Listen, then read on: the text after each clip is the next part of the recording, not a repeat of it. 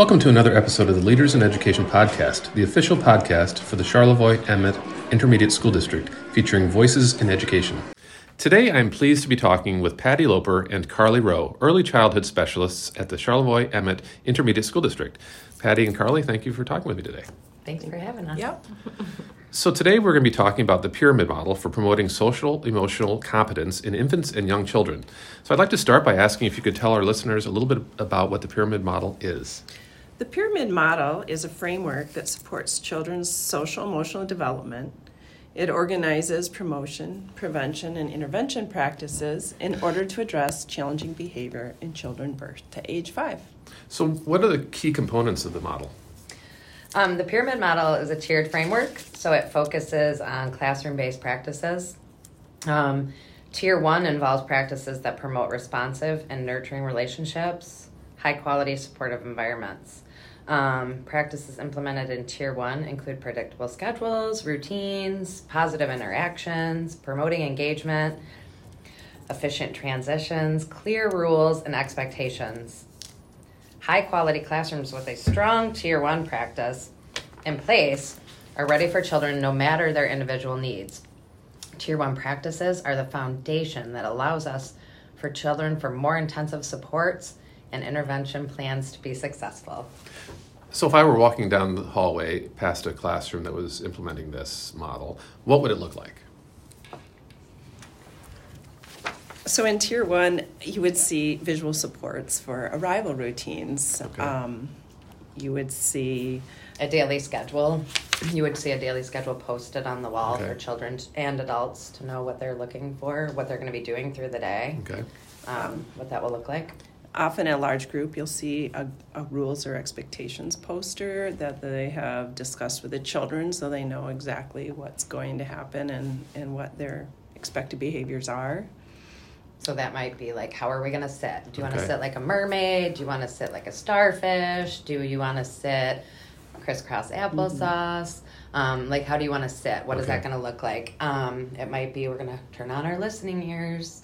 So everybody's ears, here. Where are our eyes? Our eyes are looking up here, or, things like that.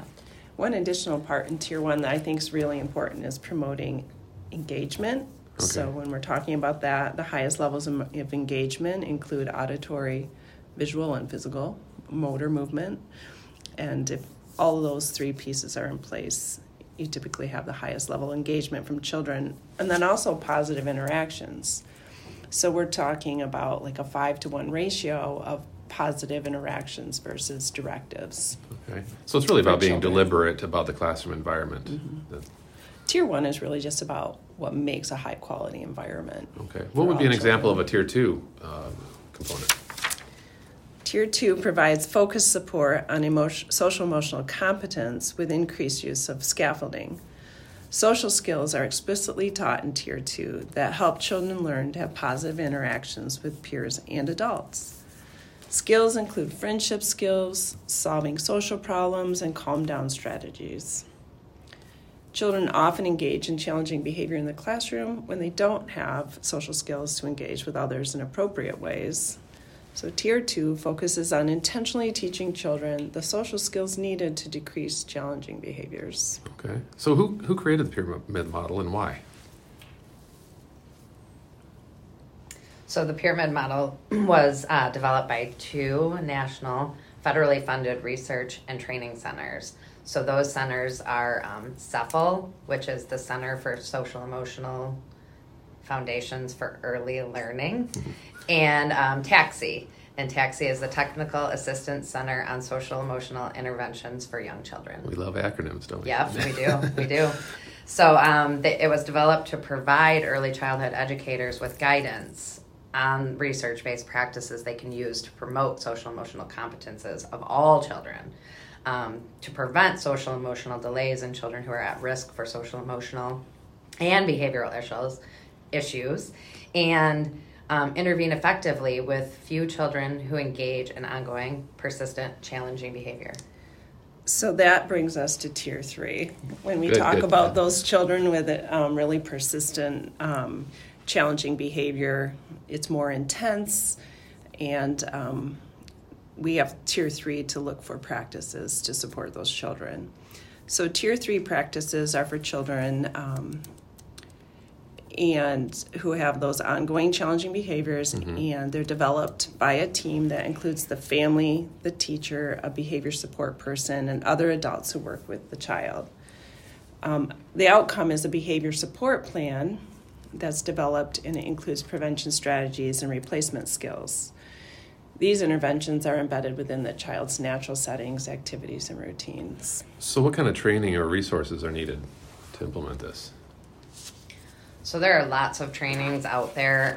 Currently, we are working as an ISD to train our preschool program teachers and staff through our Building Blocks Learning Series. And we are on year 4 of this, working with our preschool programs for that.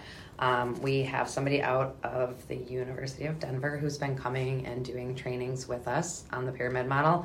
But there are also state level trainings. So trainings provided through my MTSS, which is the Michigan Multi-Tiered Systems of Support, and it's through their Technical Assistance Center. So they are also now offering those trainings through my MTSS for early childhood specifically. So what kind of benefits have you seen? The number one benefit we've observed is the use of peer-mediated social skills. That was the first skill we started with 4 years ago, so implementation levels are pretty high on that. These skills teach children how to share, how to interact with one another in social situations. And the skills that we intentionally work with children on are how to get someone's attention, how to share, how to request an item or a share request, how to give a compliment, and how to be a play organizer. We've also seen an increase in the use of visual supports throughout the daily routine and routines within routines. And these visuals really help students be more independent as they navigate through their... So I have to ask, you mentioned peer mediation earlier, and we're talking about 3 to 5-year-olds. So how does that work? So in our classrooms, we teach problem solving, or when there's a conflict, or we might use the term conflict resolution process. Each of our classrooms was provided with a problem-solving solution kit, and it provides adults and children choices to use in problem solvings. As children become more independent with solving their own problems and they gain confidence with it, they have less of an emotional reaction when they engage with a peer problem. Because they've practiced it. Right. It's typically when somebody takes somebody's toy or somebody wrecks somebody's block structure, and it's a really big moment. But when they realize they can successfully solve their own problems, their emotions are much lower the next time it happens. So can you give me an example? How does that work? Let's imagine a 4-year-old in that situation. What's happening? Good question. So let's say somebody just grabbed a toy out of a child's hands, and that can become physical. Never happens, of course. It can become physical, and so the first thing the adult will come up and say is, hey, acknowledge their emotions. Hey, you're feeling really frustrated, or you're really upset, or you're mad. We name it to tame it. We want their emotions to be a little bit, if you recognize them, it helps decrease them. Okay. So then we ask them, what is the problem? And get them to verbalize and restate it. So, hey, he took that out of my hands, I was playing with it. And so we would restate that. And then the biggest thing I think we dwell in is, how can you solve that problem? And you don't give them a solution. So you say, how might you solve that problem? And you ask the children, and you might ask it multiple times and give them some space to think.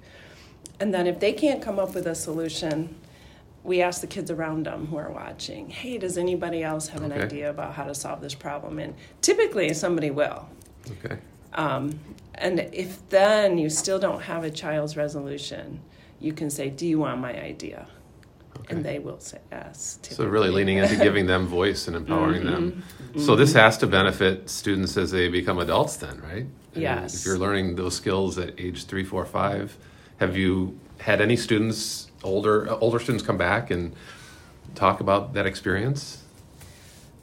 Not that I know of, no, but the teachers might know that. Sure. Yeah, I think what we do, we personally don't hear those stories, but what happens is we hear that from the preschool teacher to the kindergarten teacher, especially with some of the prevention strategies, like how to get someone's attention if the kids can Sure. do that. So what if you can do that prevention strategy, they'll get their attention and ask for the toy versus grabbing the toy. Two different outcomes. Right. One is a calm resolution and one is elevated emotion. So where we hear about it is transition from grade level to grade level. Okay. But definitely the research on conflict resolution, something I've heard that I really like is that when we can start them independently solving small problems, we have adults who can constructively resolve bigger problems That's an as they excellent grow point. up. So if someone were listening to this and interested in learning more or wanted to implement the pyramid model, where would they start? So a great place to start would be, it's called NCPMI, and that is the National Center for Pyramid Model Innovations. Okay. It's specifically for pyramid models, so specifically for early childhood.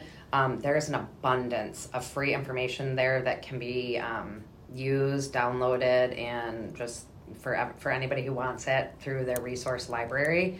There's also a book that we've been using called Unpacking the Pyramid Model, a practical guide for preschool teachers that provides guidance for implementation along with helpful forms and resources. So other than training, there really wouldn't be a need for a significant amount of resources to implement this, right? You're saying they're all free, or there's free resources out there? They are, yeah, there's tons of them. So there's a whole resource library on the NCPMI website, and it just keeps going and going with how much information you can gather from there. Okay. Download and use visuals and everything. One Sounds thing great. I've seen in some frequently asked questions about the pyramid model that is clarifying is that it's not a curriculum, that it can be used in any classroom with any curriculum to support behavior. Sure. Is there anything else you'd like to add? Yes. Many people within the broader educational system, especially throughout Charlevoix ISD, are already familiar with positive behavior intervention supports, or PBIS, or as we say in our ISD, PBIS plus. And the pyramid model is early childhood PBIS for children from birth to age 5. Okay. Well, I've been talking with Patty Loper and Carly Rowe about the pyramid model. Patty and Carly, thank you for having this conversation. It's exciting to learn more about how you've incorporated this model into your work with our youngest learners. So thank you again for talking with me today. Thanks for having us. Thank you. Thank you for listening to the Leaders in Education podcast. Please check out our archive for past episodes. And remember, the great thing about learning is that you never have to stop.